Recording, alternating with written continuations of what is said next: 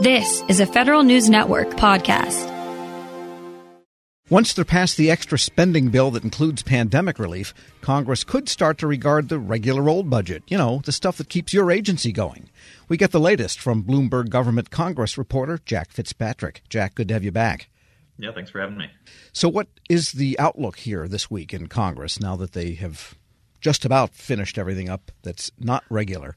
Yeah, so there's been so much focus on the not regular budget stuff. The House still has to pass the Senate amended stimulus package, so they're wrapping that up. There's a lot of discussion in Congress about what the next big thing will be, and for that reason, a lot of the focus on regular discretionary spending has kind of gone under the radar.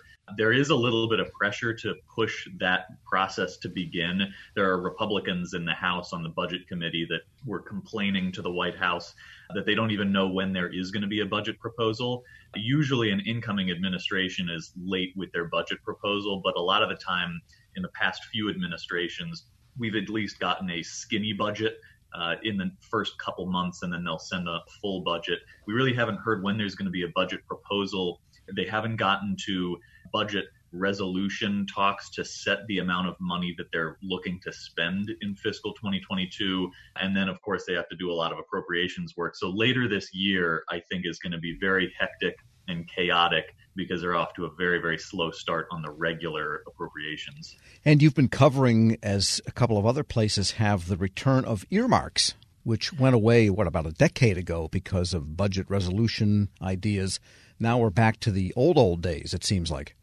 Yeah, there are going to be some sort of limited earmarks. They have placed more limits than were on them before, but they've been gone for 10 years, so it's going to be interesting to see how they implement these new rules. One of the more important things, at least for regular appropriations when they bring these back, starting for fiscal 2022, is they're putting a cap on them that it can only be 1% of discretionary spending. So even if it ends up being something that might be seen as wasteful or unpopular, like some individual, there are all these stories about the bridge to nowhere and anecdotal complaints about earmarks. They're going to try to avoid that, but even if that is the case, it's only 1% of discretionary spending. So depending on how they set the top line numbers, that's looking like about $14 billion a year maximum. They also exclude for-profit companies this time in regular appropriations. It can go to grants to governments and it can go to approved nonprofits. But that's one way they're trying to kind of clean things up in this new iteration and say members of Congress can request specific things, but it can't go to for-profits. It can't go to anything that is related to them or a family member. And they are putting a cap on how much they can actually spend so it doesn't go way out of proportion. But it seems like there's a giant loophole through that. For example, suppose I get my trolley line and you get your new clean water plant in Texas or something, some rural part that doesn't have clean water. Well, that money is eventually going to go to a contractor to build that clean water plant or that choo-choo train. Yeah, if it goes through state and local governments, there's still work to do to track exactly where the money goes. There are some other new rules, requiring a GAO audit of a sampling of these, but there's still going to be some pushback. And that's why we're actually not sure if Republicans are going to participate in this. These are the House Democratic rules for new earmarks, but there's still this conflict in the House and Senate Republican conferences as to whether they're going to submit earmarks, because so many conservatives say you can have these new rules, but it's still going to lead to some bad stuff. So there are some political questions outlying there. We're speaking with Jack Fitzpatrick. He covers Congress for Bloomberg Government. And switching gears here, OMB, of course, the original nomination of Neera Tanden has been withdrawn. She withdrew it, and the president accepted that withdrawal. Now they're hearing about Shalanda Young. What's going on there? And there's some Senate support for the idea of improving federal employee morale. Yeah, so the whole conversation now is focusing on Shalanda Young, even though she is not officially selected as the replacement for Neera Tanden, but there's so much bipartisan support for her because she has a long history of working on the House Appropriations Committee and is very popular in Congress. Even before Tanden's nomination got pulled, a bunch of Republicans were saying we would support Shalanda Young just because they've dealt with her and struck bipartisan deals with her in the room. So, yeah, we heard in one of her hearings on her nomination to be deputy director, which could get bumped up to full director, an exchange with her and Senator Mark Warner from Virginia, talking at least generally about employee morale. She laid out generally what her vision is in terms of saying federal employees have often been the ones to lose out in some of these deals, especially in the era of budget caps and sequestration, which is going away. Those budget caps that limited spending for a decade are no longer in place starting in fiscal 2022. They didn't get way into specifics, but Young has clearly been popular with members of both parties and at least in a nominal way sort of stood up for federal workers and in general the federal workforce. And she doesn't have a long streak of 10,000 tweets that insult everybody.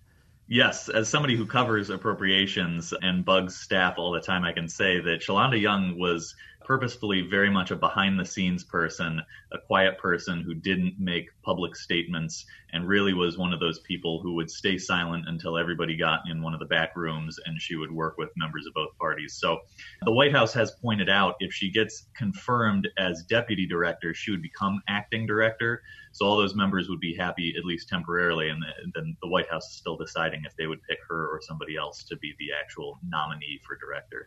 And then there's a big bill from Senator Cardin of Maryland with, I think, a good 25 Democratic senator co-sponsors that would do police reform at the federal level, including ICE and Border Patrol, but also it would, through grant control, enforce those standards at the local state police level. So what are the prospects there, and what are they trying to get done?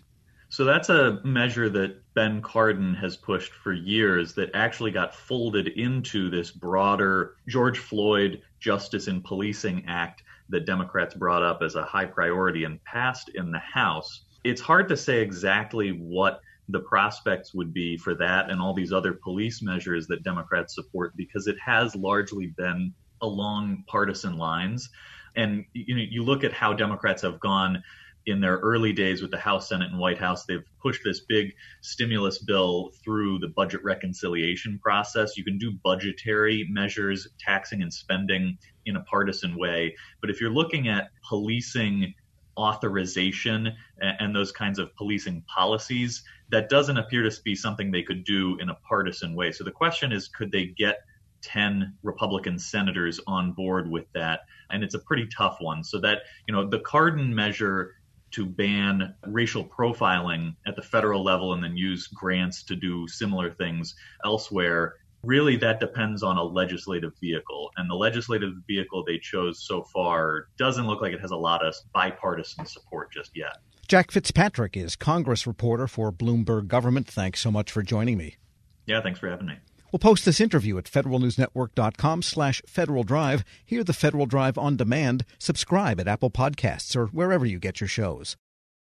Want more ways to show your good side to the world? Donate plasma at a Grifols Center and join thousands of donors who are helping to save lives. Receive up to $1,000 your first month. Learn more at grifolsplasma.com. This episode is brought to you by Zelle. Whenever you're sending money through an app or online, it's important to do it safely. Here are a few helpful tips. First, always make sure you know and trust the person you are sending money to. Second, confirm you have entered their contact details correctly. And finally, if you don't trust the person or your recipient is rushing you to send money right away, think twice before sending money through an app or online.